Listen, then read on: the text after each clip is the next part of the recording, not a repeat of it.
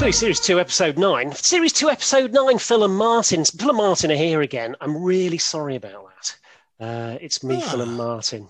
So, you know. Rude. Well, you know, that's me all over, Phil, isn't it?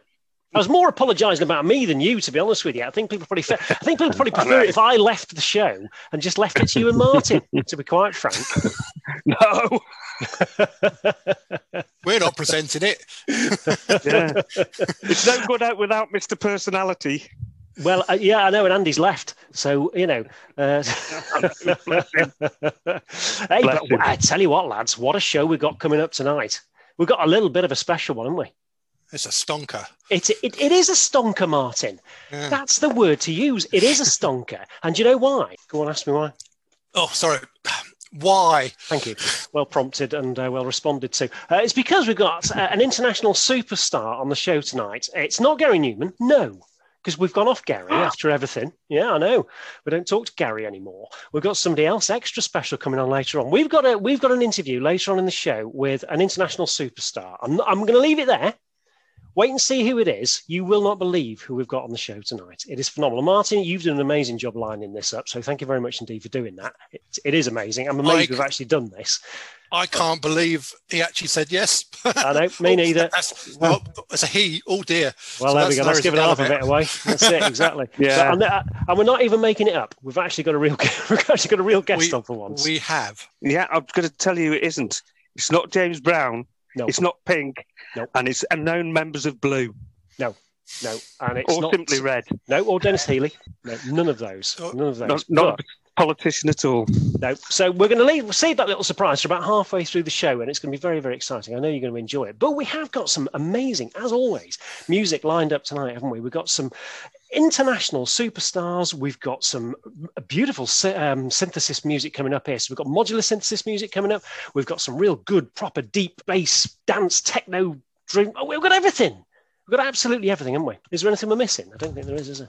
No, it's got a bit of ambient in there as well. There's a bit of ambient sound and stuff. There is. And I need to calm down slightly. I've got slightly overexcited about our special guest. I'm sorry about that. I will try and reduce down my excitement levels and enthusiasm levels. I think you need a rest. I think I probably do. Best place to have a rest, Martin, is by listening to an amazing piece of music. So what have we got coming up first? Well, first up, we've got the track called Doors by Looping Star. We have. Looping Star is Kev Grosvenor. Yeah. And how I got to know him through, he's got his own show, which is great. I think we all should cross-pollinate our shows on the internet, etc. Yeah. So his show is the Homebrew Electronica show. Right. Okay. He's played some of my music on, and also Martin Christie as well, I think. So I think that's how I got the connection. Well, isn't that good news? So this is an amazing piece of music. So Phil, Martin, we're going to have a chat about this after we've listened to it, aren't we? So let's give everybody a treat, and we'll shut up. We'll put the music on, and we'll put some little clues in there. Why don't you cue this one up, Martin? Can you see what I've done there? We know what I've done. Nobody else does. Yeah. There we go. Look at that. Yeah, Martin's just overdone the clue now. That's it. It's ruined it for everybody. Once again, Martin, you've let yourself down. You've let everybody else down. Yeah. What he's got to do with the longbow, I'll never know. Here it is. This is Looping Star. This is Doors.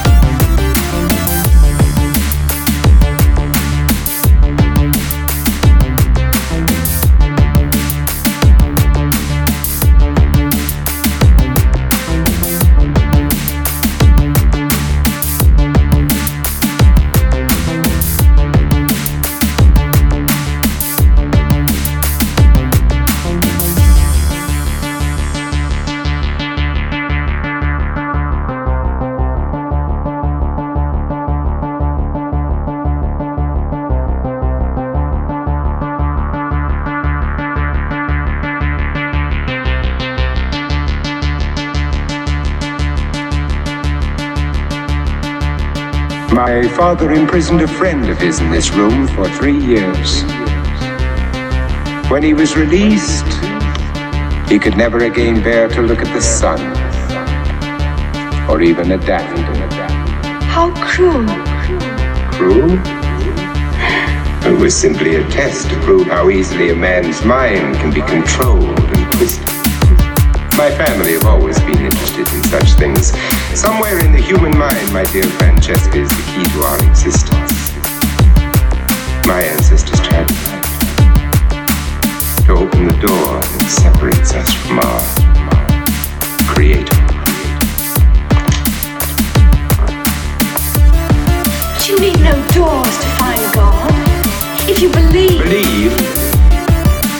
If you believe, my dear Francesca, you are God. Can you look around this world and believe in the goodness of a God who rules it? Famine, pestilence, war, disease, and death. They rule this world. There is also love and life and hope. Very little hope, I assure you. No. If a God of love and life ever did exist, he is long since dead. Someone, something rules in his place.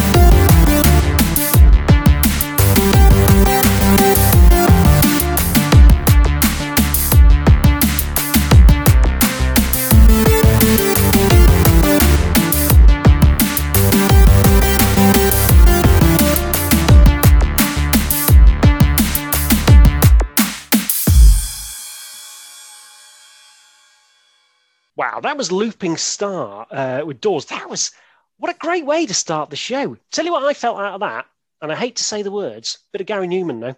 There was a little bit of Gary Newman in there. Wow. I felt, anyway, and that is the biggest compliment you can possibly have. Gary Newman is actually, although we've fallen out, he's one of my biggest heroes ever. Well, I thought it's very Vince Clarke. It could have come from the Vince Clarke Martin Gore collaboration. Was it VCMG? That sort of thing. So it's nice Vincent Price samples. He popped in there as well. Yeah, I put a question mark next to that. Was that Vincent Price? Was it? It sounded like a Hammer, didn't it? Hammer Householder thing. Yeah, it did. It did indeed. And you know what? It was all done on an iPad as well. Yeah, I loved it. It's like got a bit of a classic electronic sound, great drums, and I was getting a bit of, that Gorillaz track, Stylo. Yeah. I was getting a bit of that out of it, and some Blacket of Space by the Human League as well. If it was modernised up with crisper sounds, I thought it was a fabulous tune. Yeah. Yeah, it was an awesome piece of music. It was. We're going to be quite snappy in everything tonight because we've got a big interview coming up. I don't know, have I mentioned the big interview? I can't remember if I did or not. We've got a big interview coming up and we want to make sure we've got space to fit that into the show. So we're going to be quite snappy on the little bit of reviews that we're doing in between each time. So we're going to move on to the next song. It's friend of the show, mate. It's Johnny Diamond. We've played a few bits of Johnny Diamond's before. I absolutely love this song. This is my favourite he's done so far that we've had on the show. I had to look it up because I can't say it very well, but it's very Mixolydian in its style. What? Jumbotronic in Nora. You have Jumbotroned it. Yeah, that's what on earth does that mean, Martin?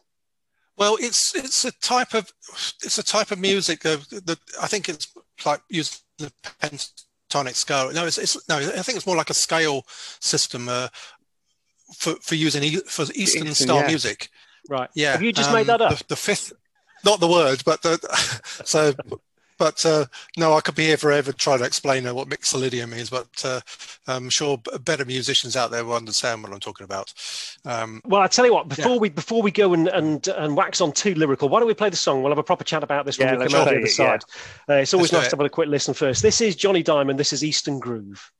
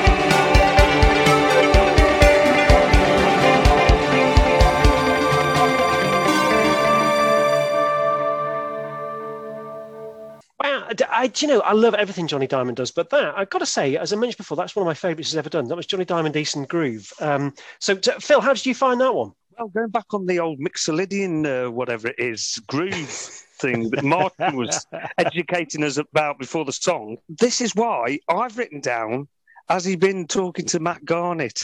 Because he always has a bit of an Eastern feel. He does. Sneaks into his tracks now and again. And I thought, I wonder if Johnny's been a bit, he's part of the community, if he's been a bit influenced there.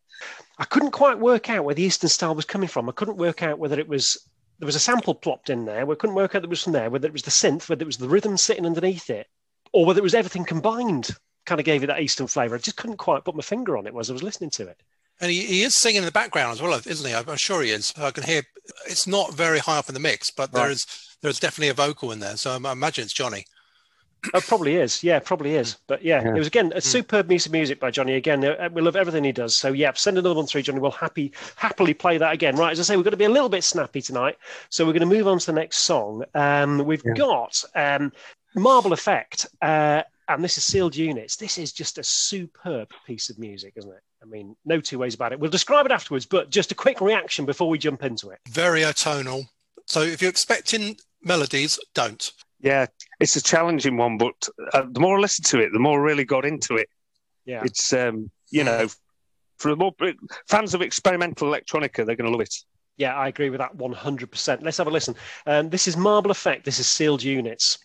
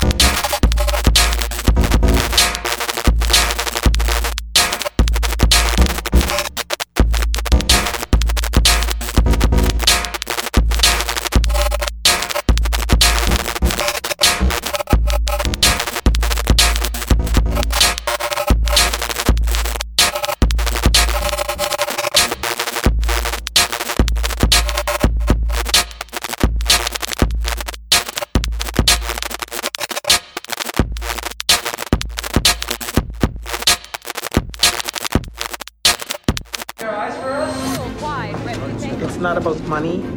It's truly about making the difference in the life of another human. Only Human Radio. Wow, that really was, I think, an experience is probably the right way to describe that. That was Marble Effect Sealed Units. Was that, I'm guessing that was a modular piece, was it? I'm not sure, but just a bit of background behind it, because he's part of a consortium of musicians in Cardiff, I believe, run by a guy called Dan Hayes Cohen. Dan lives in New Zealand, but he's originally from Bangor. Right. But he moved to Cardiff, and he set this music label up, which is on Bandcamp, called Machine Records. Okay. So this is a compilation. This is from a compilation CD, number 4. Hopefully, we're going to be choosing a few more.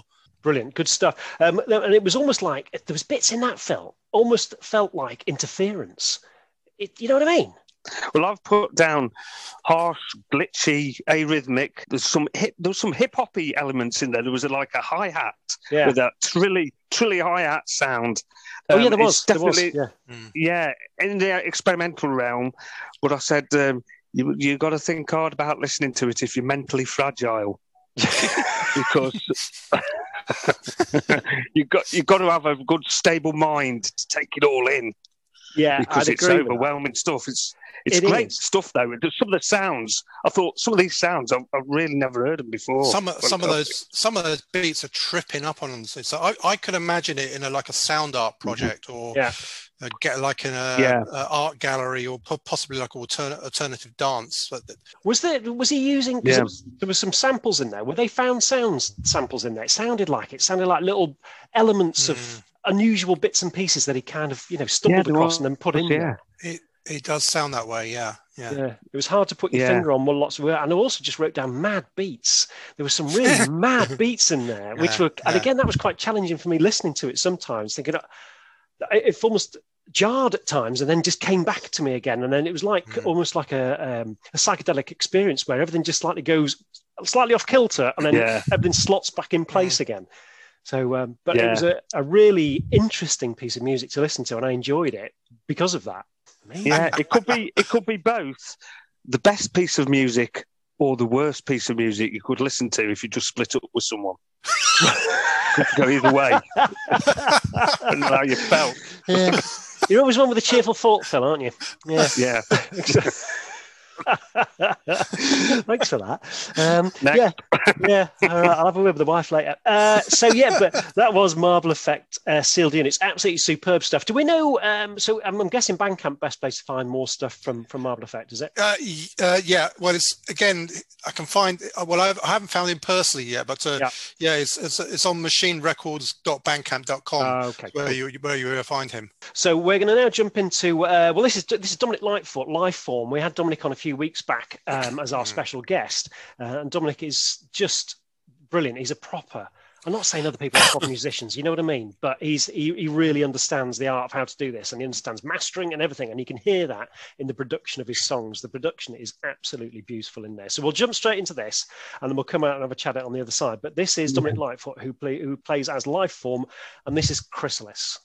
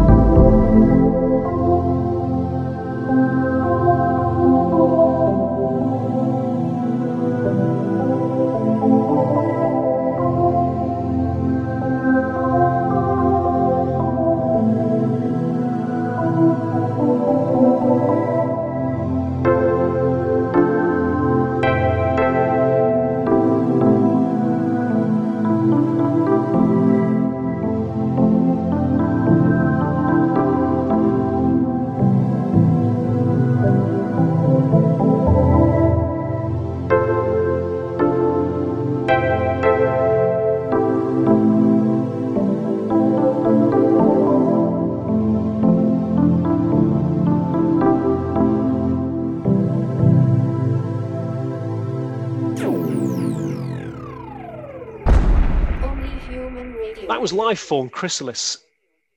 Again, you know, you could just hear the artistry inside that, and the production values on that were just right up. I mean, you guys know about this because, you know, both the production values that both of you guys put into your music is right up there as well. So you know how difficult it is to get that. Of course you do, Phil. You know how hard it is to get that space around the sound in there and make sure things aren't clashing, get everything at the right levels, but also pitch them across left and right, and all the nice little bits that he does. And when we were talking to Dominic as well, he does his own mastering, and he was trying to explain to us how he does it. I really got a bit lost in that because it was just too confusing for me, but it was very impressive. But again, you can hear all of that in the production of this piece of music. How did you find it, Phil? Oh, I actually started to make links with another track that we've got coming up later on because it's called Chrysalis. Yeah. And in it, I could detect some like Oriental type of feel going on. Like you said, he's a master of the pads and the knowing how much reverb to use, creating space, yet filling that space with evolving sort of textures. Yeah. But I was thinking, because of the Oriental thing and the title, if he was having a nod towards sericulture, which is the production of silkworms. Right. You see, so I wondered if it was a bit of a thing like that. So, and there's another track later on, as you'll hear, that's got a similar, got a title of that. We've had 2 5-star words tonight. So, what was that? Sericulture, was it, Phil? Sericulture, yeah, it's the breed. It's the commercial breeding of silkworms, and it's controversial. It's been going for thousands of years. It's a controversial sort of process. Yeah, that some people say is very cruel to produce silk. And I first heard that word said in a track by Human League called Being Boiled. Really? Yes. Well, there you go. Now you said that's really cruel, Phil. I can't do my jokes, so I'm just going to have to move on from that now.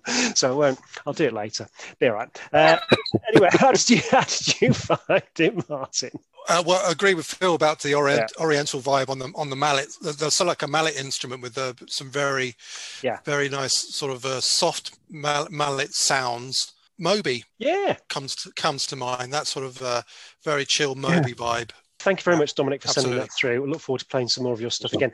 It's time for an award-winning jingle. Well, it hasn't won an award yet. Obviously, our previous ones have, and we've put those to the side now because that's, we don't want to keep going on about the awards. It gets a bit embarrassing after a while. But this one will be obviously submitting it for future awards because it is...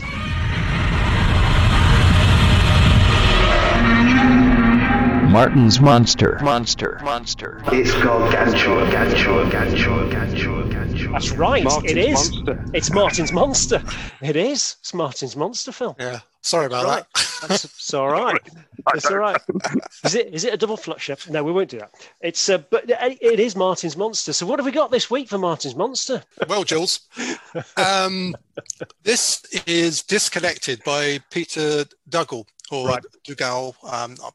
I met Peter about 3 years ago in Birmingham, and he supported the one and only Wolfgang Flür at the Seventh Wave event, which is an electronic event. Peter and Wolfgang are friends, and he often supports him at events. I think he lives in Hebden Bridge, which is a very eclectic sort of creative sort of town. And hopefully we might get him to come on, maybe do an interview in the future. That would be amazing. That really would. I tell you what, let's have a listen, and then we'll come out the other side of this, have a quick chat about it, and then it might be time for I don't know, maybe a special interview. Well, let's wait and see. But first of all, it is this is Peter. I hope I pronounced this correctly. Peter Dougal. Have you framed this one up? Well done, Martin. Well done. You're good at this. Nice one. Yeah, I can see what you've done there. Right. Anyway, so it's Peter Dougal. This is Disconnected.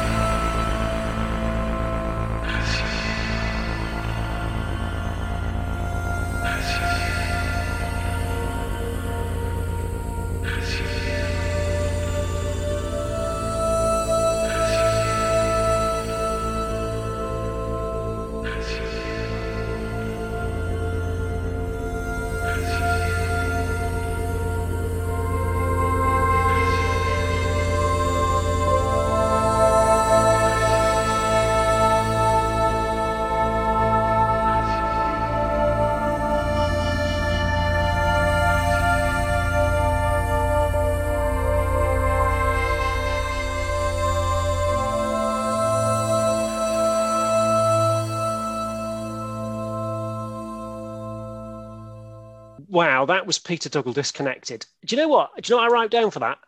Nothing. I couldn't write anything down for it. I just enjoyed it so much that I genuinely was sitting there thinking, I don't know what I'm going to write about this, other than I just love it. I mean, at first I thought, hang on, that beat at the beginning, so it's too low in the mix. But then I realised when it comes in, that was purpose built in there like that, because then the beat really kicks in. He sent me a list of his equipment if you're interested. Yes, absolutely. So, I mean, Oberheim Matrix, right?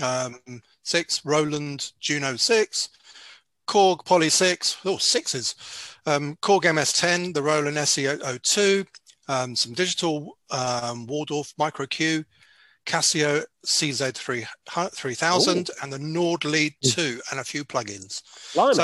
So he's probably more on the line of Matt with Sorcery and Robot, less not so modular, but more hardware.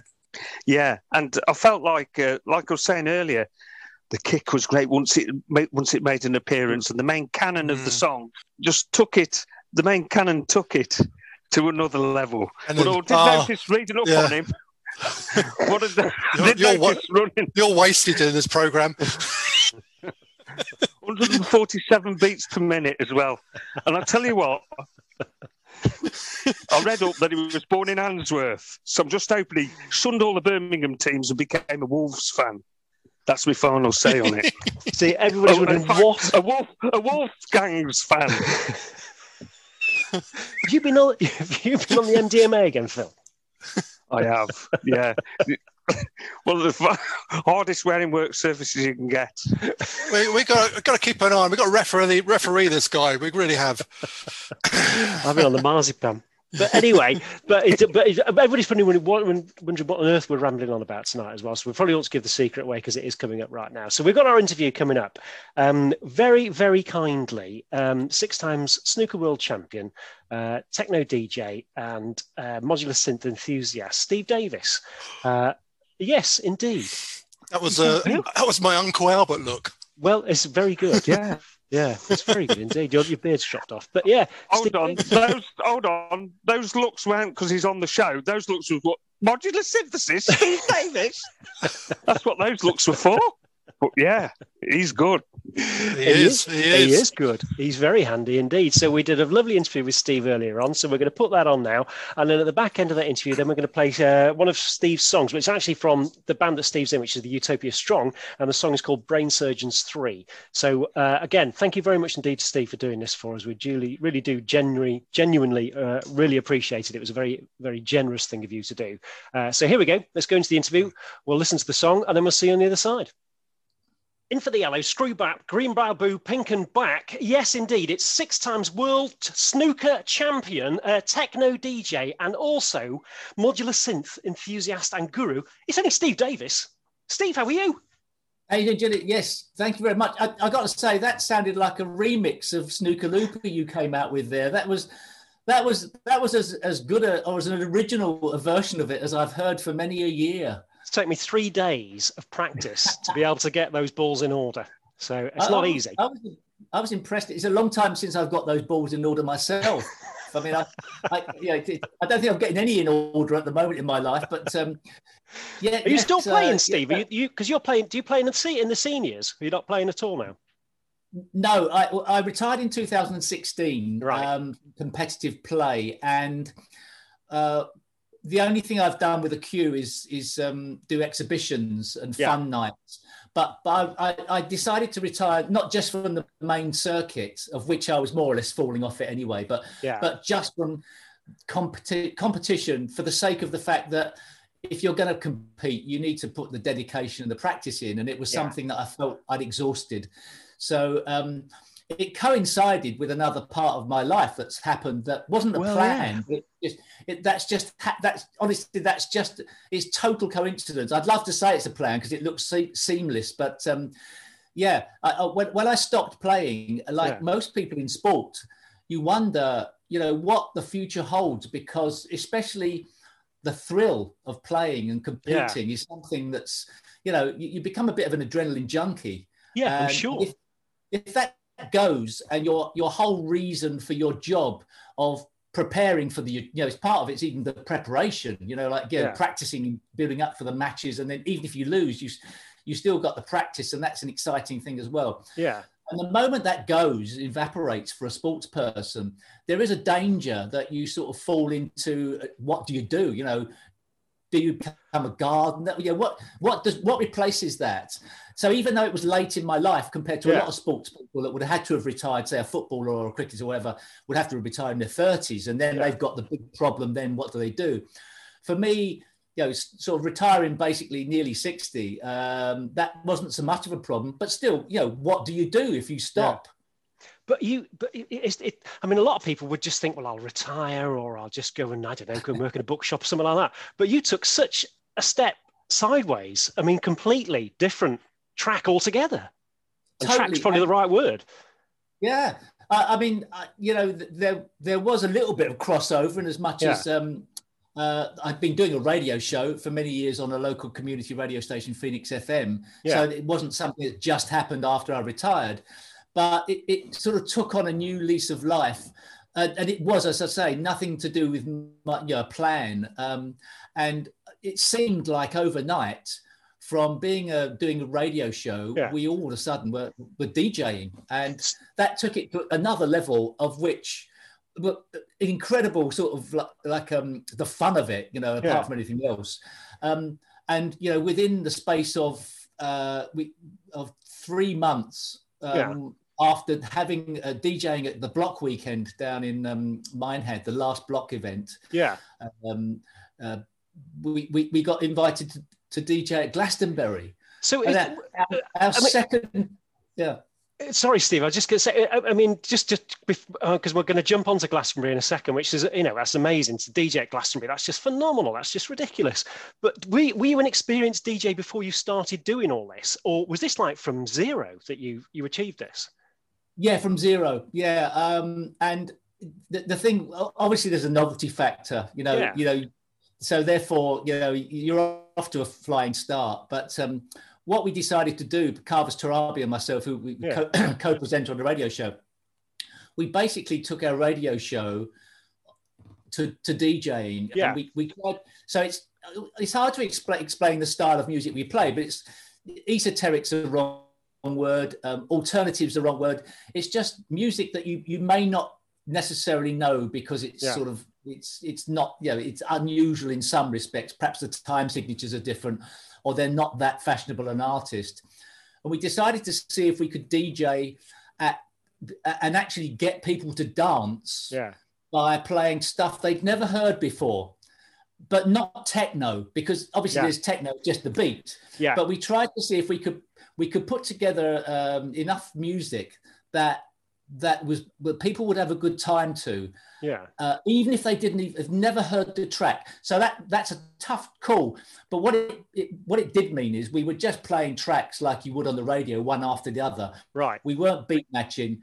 There was no attempt to try and make, it wasn't seamless music. It was like, we were more like selectors. Yeah. The old school DJ of just playing a track, then playing another one. Yeah. But it was a challenge to try and get people to actually like and stay at our sort of set. Yeah. Knowing full well the likelihood was they won't have heard of 90%, if not more, of the tracks we're going to play, and that's so that's tough. And so when that went to Glastonbury, then did you do it exactly the same way, that you thought, right, I'm gonna play tracks here that people, it's going to challenge people, really, isn't it? And it's a challenge for you guys trying to get people to dance to it, but it's a challenge for the people listening to it as well, because they're expected to hear stuff that they're used to hearing. Yeah, I think on that first time at Glastonbury, I think perhaps we played two tracks that people might know. We played "Tomorrow Never Knows" from the Beatles. Yeah. One sort of nod to their most psychedelic track, and we played, I think, "Tropical Hot Dog Nights" by Captain Beefheart. Right. But the other stuff that nobody would have ever heard of. But of course, as I say, there's a novelty aspect. So when we got there, we were DJing on the Thursday, which is a day where there's no bands on. Yeah. And people are milling around, wondering what to do. And obviously, let's go and see him. Oh, yeah. Yes. So we had an absolutely packed tent of 500 people. Really? And there were loads of there were loads of people trying to get out to get in. So we had perhaps twice as many people outside trying to get in because there wasn't that much going on Thursday at Glastonbury. So I think the people that were inside were trapped and fancied not moving anyway. So we had a sort of bit of a trapped audience. And obviously, you get other people. There's a few people dressed up with bow ties and queues and all shit like that. But the end result was we had a bloody good time, and it seemed like people enjoyed it. So whether they were dancing because they liked to, or whether the person next to them was jumping up and down and they had to jump up and down because of the friction, we'll never know. But it made us realise that maybe we had something to offer that was different to anything else out there. Yeah. And we weren't DJing. We weren't DJing because we wanted to DJ. We were DJing because we liked the music. And that's continued. And then once we DJ'd there, the phone started ringing more and more. And now we've done, up until recently, we've done countless numbers of. And really enjoyed every one. They're a great experience.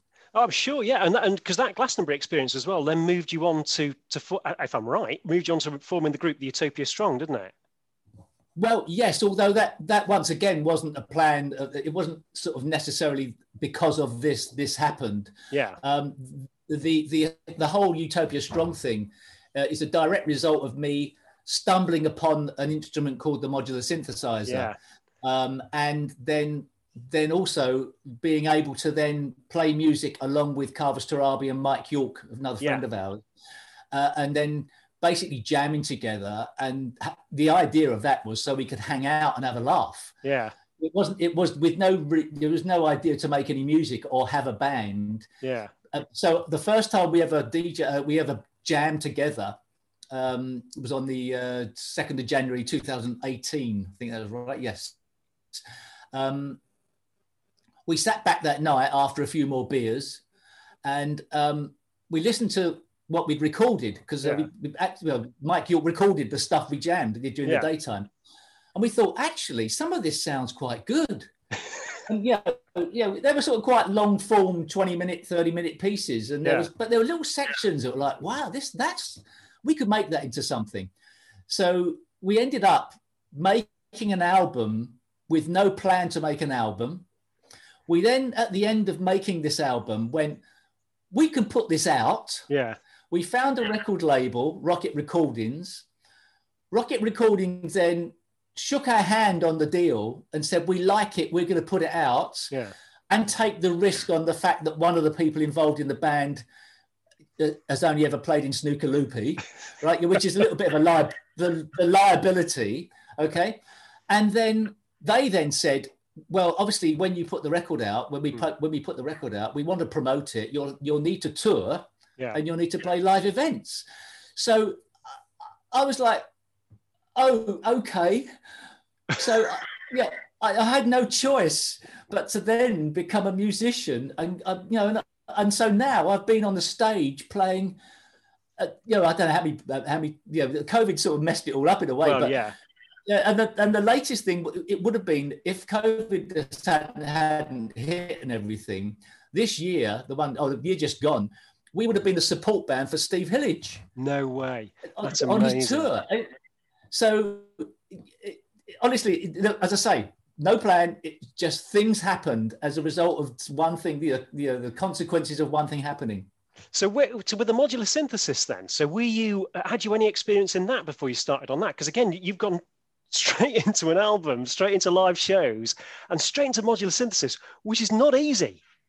No, and but what is good about modular synthesizer is even if you barely know anything, noises come out of it. True. Well, you need to know something, right? Yeah. But noises come out of it, and then it's down to you to decide what noises are okay and what noises maybe get rid of. Yeah. Even if you don't really know the instrument fully, and even if you're not clever enough to really understand every part of it, stuff still comes out. Yeah. Yeah. In the same way as you bash a piano, and every now and again you go, oh, those two notes sound good together. Oh, let's record that, even if you can't really play the piano. So yeah. So when we first made the first album, I think looking back, I didn't really know much about it. Yeah. It was controlling me more than me controlling it, and I'm still not sure. And it is very much a learning curve that goes on forever with the modular synthesizer. It's not, you have to know, it's not really about dexterity. It's more about understanding and knowledge. And I know, I assume you know exactly what I'm talking about. But anybody that's not aware of it, a modular synthesizer. It can come in various forms, but you don't need a keyboard, so you don't have to be able to. You don't actually have to have any skill in that learning skill of how many thousand hours you need to learn. Yeah, you can just with patch wires, you patch it in, and that makes the sound. So you don't need to have this musical background, which I didn't have. And you're off and running. So there's a lot of people getting into it for that reason, that you can make music even if you haven't had that musical interest and background in the first place. Where the massive challenge I found, I don't use modular synthesis. I find it way too complex for me. I've got a much far simpler setup. I'll show you after I finish the interview. But anyway, the thing I find with modular synthesis, and I've got a couple of friends who are big into it, is that they're saying that it's very difficult when you've recorded a piece. And I'd be interested to find out your experience with this. So you've recorded your piece and then you want to go and play that piece live. Repeating what you did is almost impossible. And that's the difficulty. Therein lies the beauty of it. Yeah. That when we play live as the band, we are improvising every time we go out. Yeah. So if anybody comes along to see the Utopia Strong play a live set, they're not going to be listening to anything from an album they previously bought. Yeah. And that's got plus and minuses. But the great thing is that you sort of, for me anyway, because I'm not a trained musician in that sense, I don't have to go through that learning curve of rehearsing something and then going and playing it on the stage. So it actually suits me in a way because of that. And Carvers Tarabi and Mike York, they quite like being in the band and improvising because it's unlike anything else they do in their other jobs, in their other bands. So it sort of serves a purpose. But no, you're totally right. It is nigh on impossible, even if you know your modular synthesizer to the nth degree. Yeah, it is nigh on impossible to repeat. So the only way you could do it would be to record and cheat on stage. And what's the point of that? There's no point. And that's what I was kind of thinking, because the song we're going to play shortly is Brain Surgeons 3, which is a beautiful, amazing, evolving piece of music. It's just superb. Yeah. And again, if you're trying to play that live, I guess it's just going to be a completely different performance every single time. Yeah, well, the only way would have been if we took the stems from it originally and cheated on stage. But what they say, what is the point of that? Exactly. You might as well just play a record. Yeah. Exactly. Yeah. What is the point? So there is part of me that thinks that perhaps more bands should, other than the fact that the fans who come along want to listen to the tracks they know and sing along with them. That's one of the things that happens that when you go along with like-minded people, you go along to be a fan of the band and you want to sing along to all their favorite tracks. Yeah. But what I like, and perhaps as I've got a bit more involved in it and understand it more, I'd love bands that I like to do a section during the evening, which is totally improvised. Yeah. To see what came out, because that's a one-off. And every now and again, something special happens. There may be crap as well, but those special moments are worth. That's what you pay for the ticket. Not to hear, for me anyway, not to hear the 100th rendition of a track that you've heard many times before and go, that one I like better than the last gig.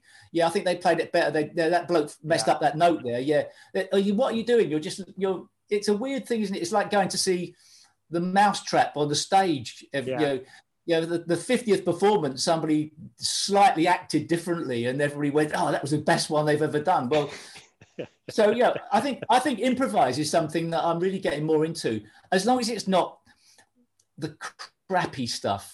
Yeah, I don't, the stuff where it's just somebody's got a drum kit and they never even hit it; they just hit the sides of it, and the guy, the blower's sucking like in the Fast Show. Things that you can that can go out the window. But good improvisation, something like the Necks, the Australian band called the Necks. They go out and improvise and they may have some sort of idea where they're going, but they improvise every night, and you get good shows and bad shows, but at least you've got something that's organic. Well, exactly. And so when you're doing live performances as a band, then do you do it exactly that way, that you kind of have an idea of what's going to happen? You've got like a set piece for, say, right, this is the song we're going to try and play, or we're going to play, and then we'll just see how it evolves. So you've got like a set list, but that set list is going to be completely evolving each time because the songs are just going to turn out completely different. Well, it's not even that. Right. Honestly, it's really seat of the pants stuff. Some of the things we've done, what's happened is we've gone along to the for the sound check, and I've sort of like messed around with the sequencer and got a sequence of notes going as a sort of core just to start with on the day of the sound check. Yeah. And left it like that, and that's been the start of the show. And then, I sort of liken it to I've got a certain amount of responsibilities to sort of have the rhythm and the beat. Yeah. That could be pre-programmed to some degree, but it's more important. It's more fun to not, as long as you're up for the job. So I'm sort of like, in a way, if you made the analogy with a football analogy, I'm sort of like perhaps a centre half. Right. And then, or maybe midfield, either whatever. And then Carvus and Mike are sort of like two Lionel Messis flying around all over the place. Working off of that, So that they've got, in a way, it's quite. They are skillful musicians, so they're allowed to. But I just sort of keep it simple, and you need something that's grounded as well. But even if we planned the first track, the trouble with modular synthesizer, it's very hard to have much more planned unless you cheat. Once again, we'll say cheating. Unless you've got things programmed into a beatboxy sort of thing. Something. You could easily. There's loads of things out there. Everything could be planned. Yeah. So then once we've done the first one, even if I pre sort of done some sequence, the next track is just seat of the pants stuff. It's hilarious. That's so exciting. But sometimes that's been our best stuff, Yeah. And also the thing is with a modular synthesizer, even though you've probably got a lot of power under the bonnet, that if you were doing a solo performance, you would be able to produce some amazing stuff, and do all things, drums, bass, melody, everything. When you're in a band and there's three of you, less is more. You don't have to do so much, so it's quite nice as long as you're listening to what the others are doing. So this is all a learning curve, total learning curve for me, but it's very inspiring. And to think that sort of my secondary hobby, like my first hobby, snooker, became my profession. Stupid to think that my second hobby, music, has ended up. I wouldn't say I'm earning fortunes. We're not earning fortunes from it at all. But you could have. I've just gone. My internet's unstable. I'm a musician. I'm on Discogs. I've got an entry on Discogs. Yeah. What's wrong with the world? And I tell you what's really nice as well is because I've bought your book. I've not read the whole thing yet. I've read some little tiny bits of it. But you've got a new book out, which is Medical Grade Music. I read some of the reviews of it. Barry Hearn wasn't very nice, was he? No, that was the best bit about it. We had a glowing review from Harry Sauld saying it was a really entertaining book.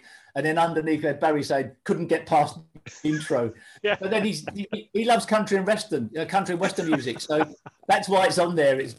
It works very well, it's my best mate. It's quite funny that was on there. That was a great quote. That it really was. But it's a lovely book as well because it's the little bits I've read, and I'm kind of picking this up from one of the reviews actually as well. It's kind of like sitting in the pub with you guys, just listening to how all this evolved, and it's such a warm. I don't know. It's a very heartwarming piece to actually read. It wasn't what I was expecting. It's a really nice book. I was expecting it to be good, but I wasn't expecting the read it was. No, thank you. Well, thank you very much. I mean, funnily enough, the book initially was going to be a little bit of a follow up to the radio show to basically, as it says in the prologue or whatever to the book introduction. It was the idea originally was going to be 52 artists. That we knew, but most people didn't.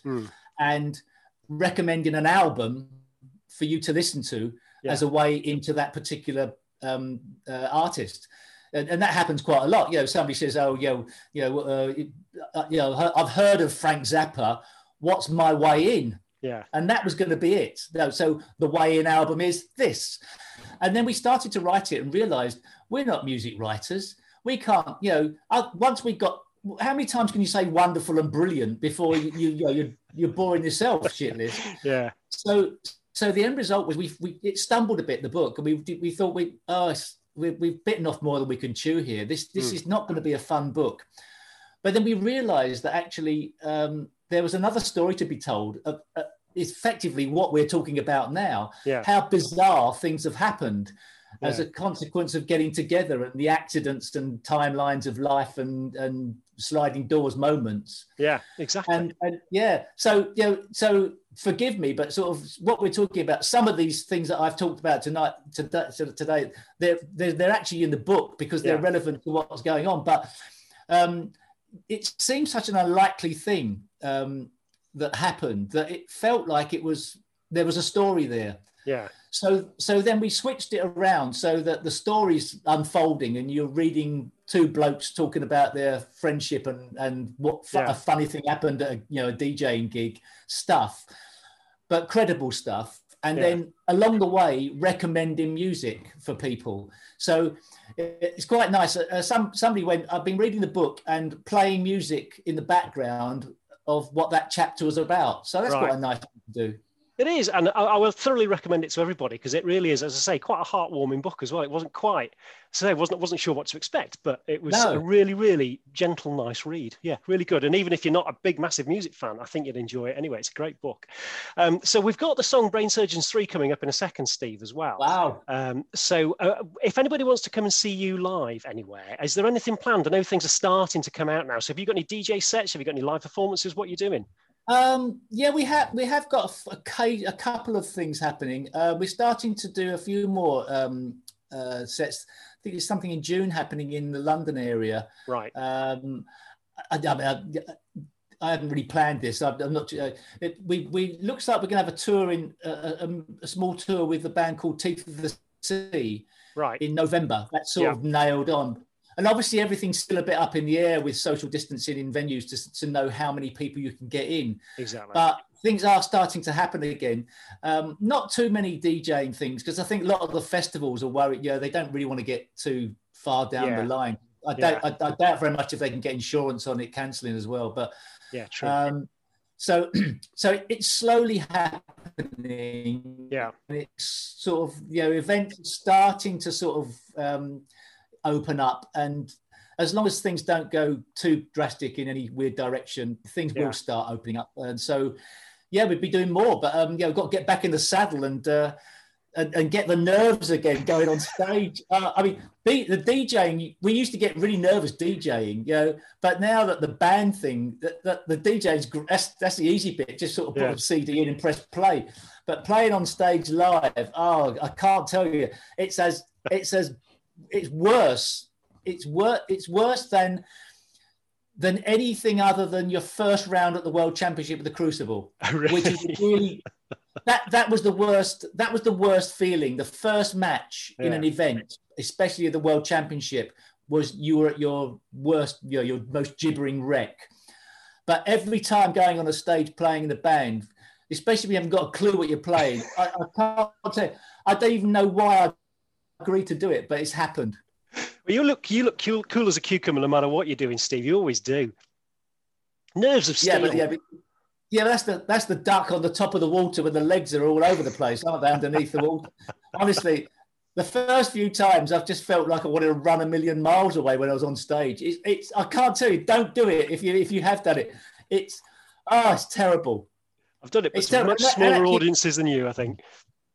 Well, I don't know, but talking to Carvis and Mike, who are very experienced musicians who have played in front of thousands, even they say that going out and playing for them differently, playing an improvised set, they got nerves as well because it was a journey into the unknown for them. Yeah. So they couldn't just sit back on the fact they'd rehearsed something a million times and they knew how to play it and they could think about something else while they were playing. You know, that level of rehearsal, intensive music.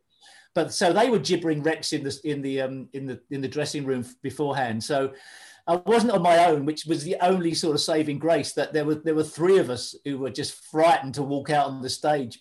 But then there is a beauty in forcing yourself to be out of your comfort zone. Well, exactly. And it's that nervous adrenaline that drives that creativity. And then all of a sudden you end up with an absolute gem that you weren't expecting to suddenly pop out. Yeah. And as a result of that, we've recorded most of the concerts of the gigs we've done. Yeah. And we've actually put out a few albums of stuff that was not studio stuff. Yeah. We got one live album that was recorded at Oslo venue in Hackney. Right. It's one long piece of music that just was wonderful. Yeah. And you know, magic happens every now and again. And that particular night, everything seemed to work. So it's like a 30-minute, 40-minute piece of music that we did without stopping, that was totally improvised. Yeah. Other than my first sequence that had happened at the sound check, and then we put that out as an album. I mean, that was magic. That was magic happening just right there. So if anybody wants to go and find some of your music, Steve, and buy some of your stuff, where's the best place to go? Because I found some on Bandcamp, but where else do we go to find it? Well, Bandcamp, yeah. I mean, we've got one album out on Rocket Recordings, but they sell the vinyl sold out on Bandcamp. Yeah, they sell via Bandcamp, and obviously, you can go to record shops, but obviously, like, Discogs still has a certain amount of stuff on it, but that's sort of resellers, really. And we're more or less in the final stages of getting our second album mixed. But then there's like vinyl's now up to 6 months waiting time. Right. There's from the moment you've made your album, it's another 6 months before you get in the queue effectively of all the other people. There's a shortage, I believe, of pressing plants for how much vinyl currently needed. Well, it's massively in demand again, vinyl, isn't it? It's like a big new thing again, which is brilliant. Yeah, so we've got everything's on Bandcamp, on the Utopia Strong Bandcamp.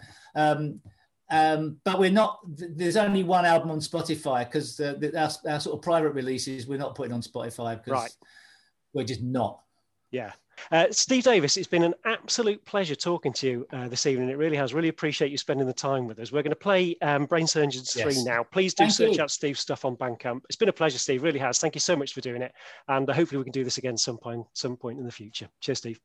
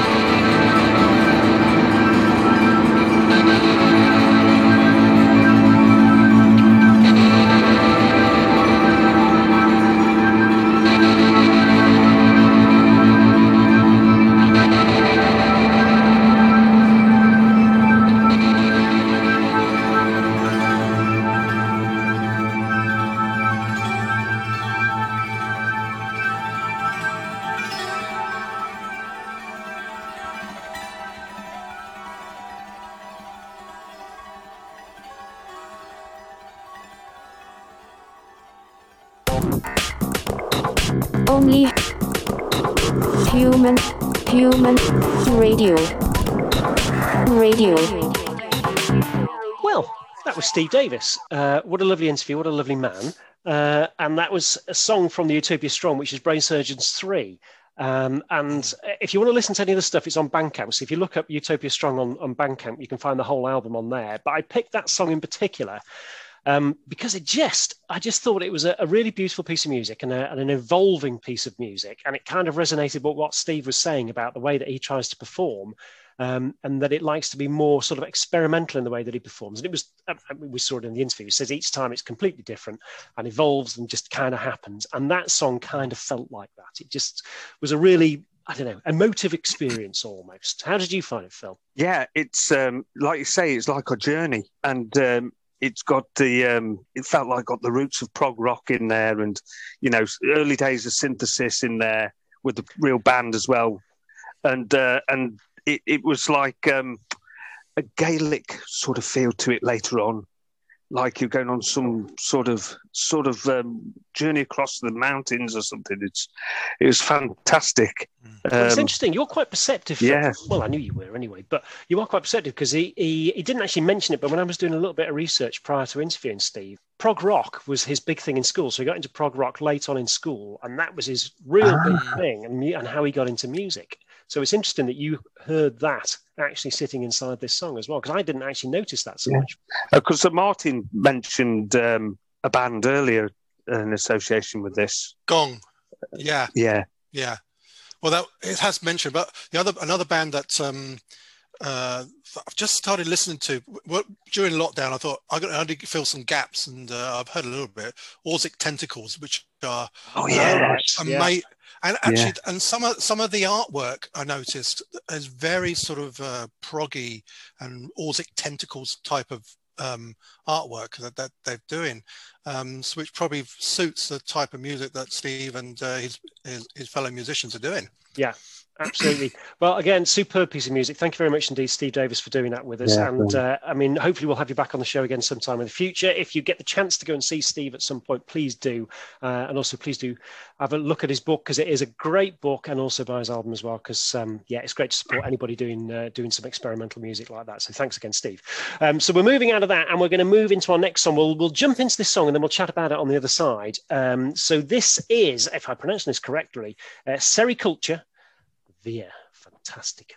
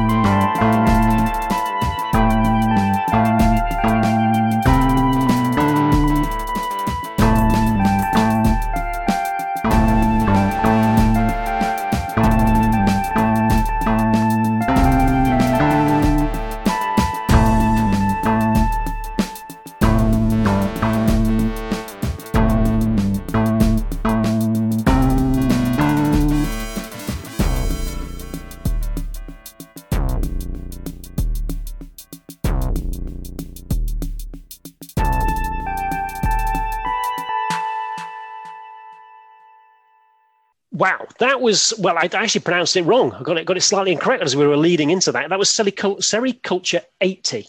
That was the bit I missed off at the end there, which was Via Fantastica. And it was Fantastica. It was amazing. That was real chip-tuney stuff there, wasn't it, Phil? Yeah, it was. And just linking back to what I said about Lifeform and Chrysalis and the Oriental and Sericulture, this is Sericulture 80 in the title, and maybe it's just my mind and the way it works. But the EP that the Being Boiled track appeared on, which was a track which mentioned Sericulture by the Human League, was on the Holiday 80 EP. This is Sericulture 80 in this track. So I wonder if there's a spooky link all the way around. Wow. I hadn't thought about that. Yeah, reference to Human League.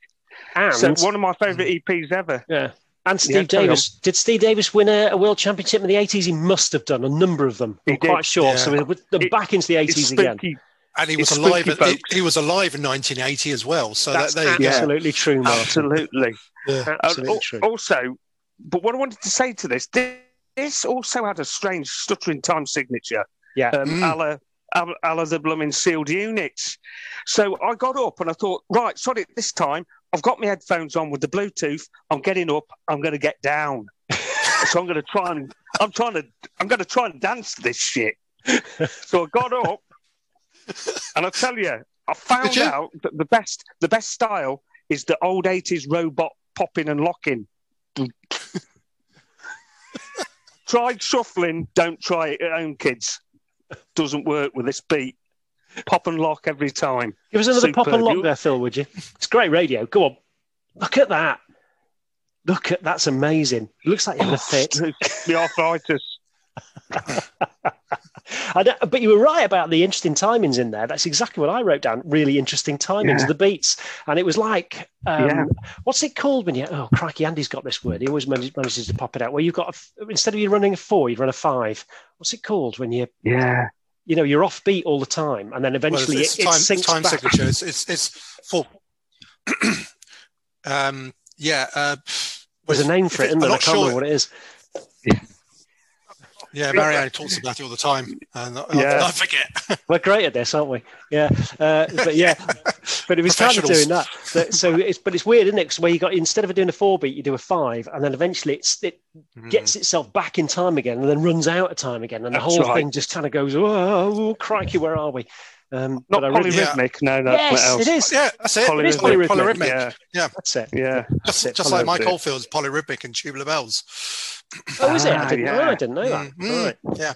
All right. Well, that had that feeling to me in there, and I don't know whether it actually was polyrhythmic, but that's what I was thinking about as I was listening to it. So, how did you find it, Martin? Well, same that Phil said. I couldn't work out whether it was what the meter was. What the whether it was in 4/4, 5/4, or it did sound like a strange time signature. Maybe because it sounded like it was quite one of those notes was tripping a bit. Yeah, and again I put the Human League reference. Yeah, but because I actually sounded a bit like Travelogue or Reproduction, something from that will fit in that album. Well, it was an amazing piece of music though. So thank you very much for pushing that through. How do we again? So I'm guessing Bandcamp's probably the best place for this. As via fantastica.bandcamp.com. Right. There we go. Perfect. I knew you'd have the information to finger there. No, that's probably not the right phrase to use. That to hand would have been better, really. It just sounded a little bit sleazy, that then, didn't it? We'll edit that bit out there. Yeah, sorry about that, Martin. Yeah, you've gone slightly queasy, haven't you? Right, here we go. So coming out of that, we're coming into something amazing. it is amazing because it is the amazing Dr. Tentacles. I tell you what, let's just go straight into this. We'll come out the other side and have a chat about it. So this is the amazing Dr. Tentacles, Death Copter.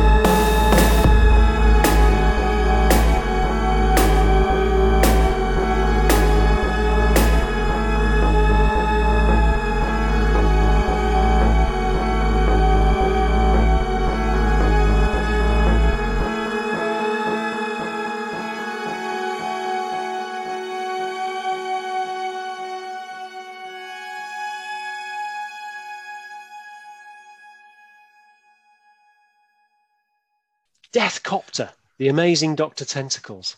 That was.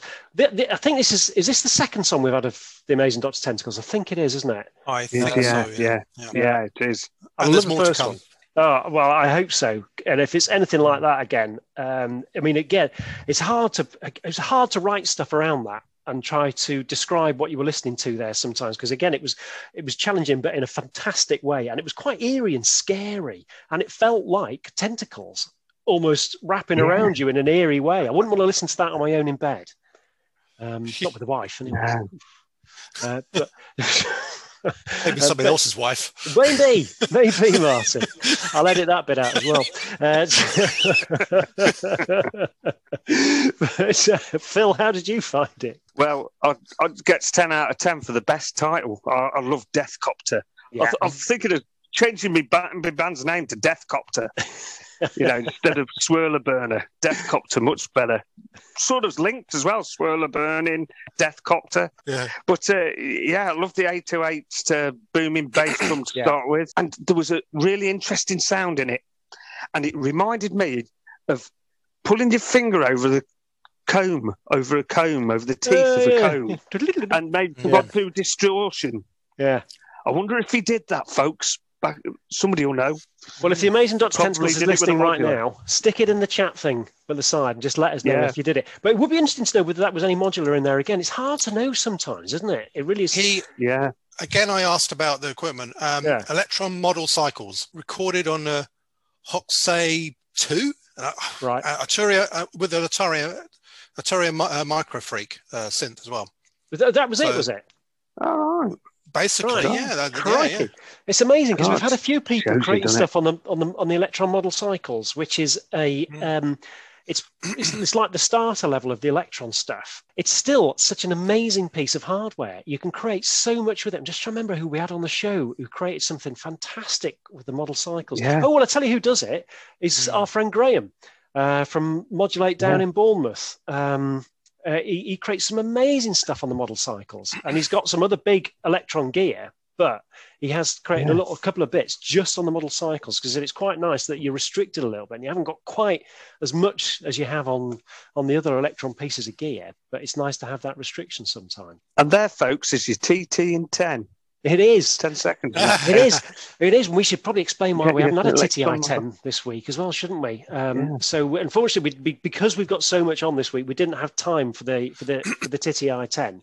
TTI 10, that is Tech in 10. For anybody who's not listened before, what on earth we're going on about? We're about a TTI 10. But yeah, we will have it in the next show, and we've got a brilliant one coming up with hopefully with our sword swinging robot Matt Garnett was doing one which is going to be really, really interesting. He's found something which I've never heard of before to talk about. So it's going to be really interesting to find out actually what it is. I won't give it away yet. But anyway, that was the Amazing Dr. Tentacles Death Copter, and we look forward to an awful lot more from that. Guess what, lads? Last song of the night.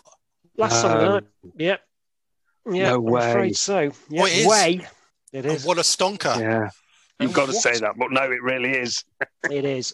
You bookended beautifully here, Martin. Well, I have to say that. Yeah, you're right. Yeah. But it is a belter, Martin. I'll tell you what, let's jump into it. And then what we'll do is we'll have a chat about it on the other side again, and we'll do a quick recap and talk about what we've listened to tonight. This is a first for the show. This is, I think it's the first live piece of music that we've had rather than recorded. So this is live, totally live. Yes. So this is recorded live, performed. Yeah. Yep. Yeah. Okay. Perfect. Okay. So this is Empire of Wolves. This is live at Only Human. Here we go.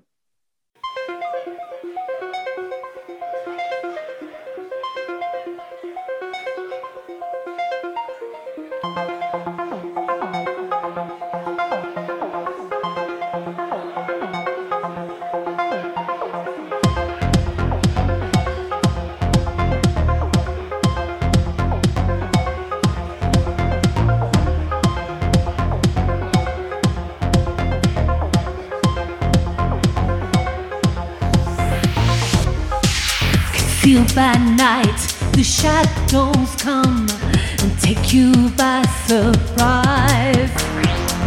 Slash your throats one by one. There's bloodlust in our eyes. With hackles raised and shining fangs, I My empire's on the prowl, watching over conquered lands with the strong ones now. With the strong ones now.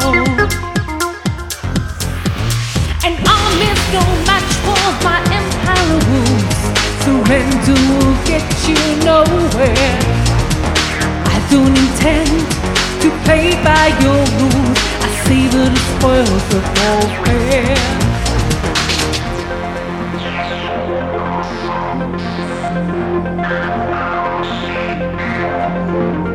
When met with resistance, we counter with force. In numbers lies our strength. One day you will face our walls, you just don't know when.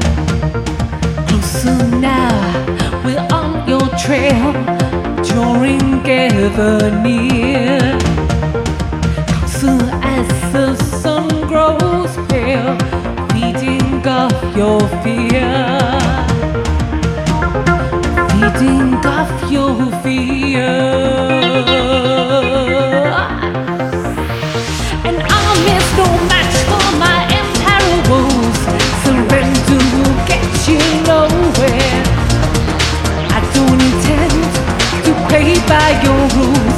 I savor the spoils of warfare.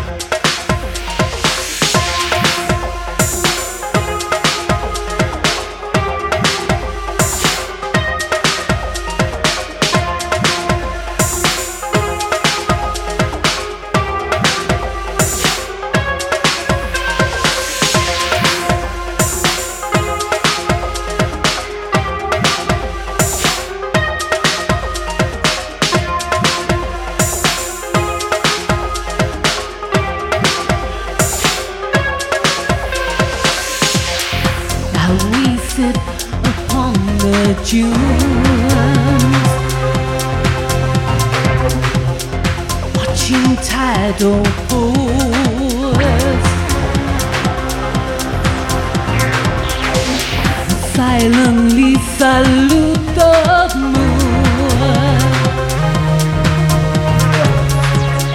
My empire of wars. An enemy's no match for my empire wolves. Surrender won't get you nowhere. I don't intend to play by your rules. I savor the spoils of warfare. An army's no match for my empire wolves. Surrender won't get you nowhere. I don't intend to play by your rules. I savor the spoils of warfare. Yeah, warfare, warfare, warfare, warfare. Empire wolves, empire wolves, empire wolves, empire wolves.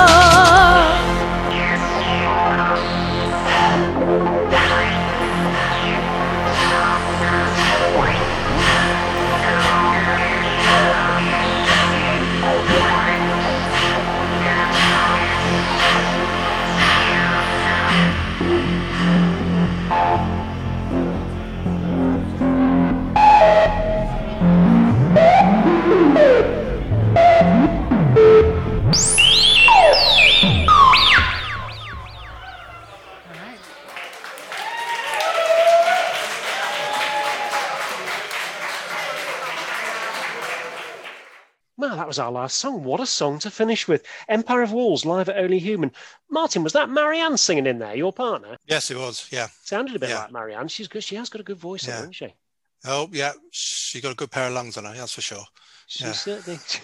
I won't do the jokes. Yeah, she certainly has... She certainly has. But that was a great piece of music. And Phil, did you catch a little bit of an Eastern influence in there again? Oh, absolutely. It's the sword swinging robot, isn't it? Yep. There's always sneaks a bit of Oriental stuff, Eastern stuff in there. But what I noticed at the end, I thought was quite funny. If I remember, because I was at that show, and I was very impressed. But I remember. I was very impressed by the quality of the recording, by the way. It's up there with some of the studio recorded stuff. It's fantastic. But I remember there's a few people getting a bit leery and a bit drunk at that stage at the front. And I noticed that he whacked up the resonance at the end with a bit of sample and hold. And people were going away from the front. It was deafening. But he learned them for getting out of control. But I thought they were just dancing. So we should probably explain who's actually involved in this piece, then, shouldn't we? So there's Matt Garnett, sword swinging robot. There's Marianne Holland in there. Who else? So is it just a pair of them, or is anybody else involved in this one? Well, it's a cover. It's a cover by a group called Vile Electrodes, which is Matt. I chatted with Matt today, and he said, I found this performance of Empire Wolves on their channel. Immediately thought about asking Marianne to collaborate. The Vile Electrodes are basically a group, a duo from Brighton. Yeah, and they have supported the likes of John Fox, OMD, and the Radiophonic Workshop. Wow! So really, yeah. So that's a good CV. Yeah, it's not a bad one, is it? I just wanted I just wanted to say Marianne's singing was fantastic. There wasn't a note out of place. It was incredible, really. Yeah, it was not the best environment to stay in tune either, in that little stage and everything. So it was fantastic. She's annoyingly good that way. If you're recording her vocals, I don't need to do anything with Melodyne or anything like that. Very rarely her vocals drift at all. Yeah, and as you say, that's not easy in a live environment either to actually get it that good. So yeah, that was an amazing piece of music again. Do you know what, lads? I've really enjoyed that tonight. It's been good fun. I'm going to do a very. It's been proper boss, that has. I'm going to do a quick rundown of what we've listened to tonight, and then we'll do some big goodbyes. Well, we started off with Looping Star Doors, which was a great piece of music. Then we had Johnny Diamond, our good friend Johnny Diamond, with Eastern Groove. That was a great piece of music, wasn't it? Do like everything that Johnny does, and we'll have a little bit more of that coming up soon as well. We then followed on with Marble Effect, Sealed Units. Was that modular gear used in that? I'm not quite sure. It could have been. Hard to tell on some of these. Then we moved on to Lifeform Chrysalis, our good friend Dominic Lightfoot. Beautiful production on that piece there. A really excellent piece of music. Then we moved on to Martin's Monster. It was Peter Dougal, I hope I'm pronouncing that correctly, Disconnected. That was an literally awesome piece of music. And again, quite privileged to have that piece of music on there. And hopefully we'll have Peter on there to do an interview at some point or other as well, which would be fantastic. Then we moved on to our interview with the wonderful Steve Davis. What a nice man he was. And we played the song from the Utopia Strong Brain Surgeons 3. So many thanks again for doing that for us, Steve. It really is greatly appreciated. We then moved on to Sericulture 80, where we had Via Fantastica, which was Fantastica, a nice piece of chip tune, very interesting timings on the beats there, and all the rest of it. And then we moved on to what can only be described as the amazing Dr. Tentacles, Death Copter. What was the next song going to be called, Martin? Did you say that we're going to be playing with Dr. Tentacles? Werewolf Scum. Can't wait for that. Can't wait for a bit of Werewolf Scum. We all love a bit of Werewolf Scum, don't we? And then we moved on to Empire of Wolves live at Only Human. What a lineup that's been. It's been an interstellar performance of performers. It's the only way to describe it. Breathtaking. Absolutely. Exactly that. Phil, is there anything you want to add at the end there? It's almost hard to know what to say. No, it's just a great mix of music, wasn't it, as usual? And, as always, the artist is king on this show. Absolutely. Exactly. And that's a good point, and we should just add that in there as well. So obviously, if anybody wants to have some music on here, please do just send it across in an email. So send it to onlyhumanradio@gmail.com. Martin, do your special line. Can you repeat that again, please, Jules? Thanks. It's onlyhumanradio@gmail.com. Send it through. We will play it. And again, thank you so much for everybody who's created some music for tonight. We do appreciate how much time and effort goes into making this music. And nobody gets paid for doing this stuff. It's just done for fun. So thank you very much to everybody. Sorry, Martin. A lot of that has actually come obviously via our we put a message out to people and they've responded, which is great. And keep it coming, guys. Absolutely, yeah. And again, we thoroughly love listening to it. We've got a great rack of music all lined up for the next shows as well that people have sent through.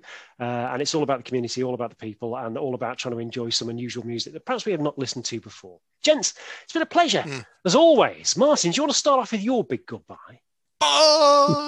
It's better than last week's. Phil? Goodbye.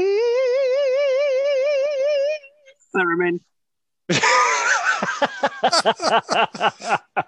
See ya. We'll see you next time. Thanks very much for tuning in. Bye. Bye. Stop. Only Human Radio.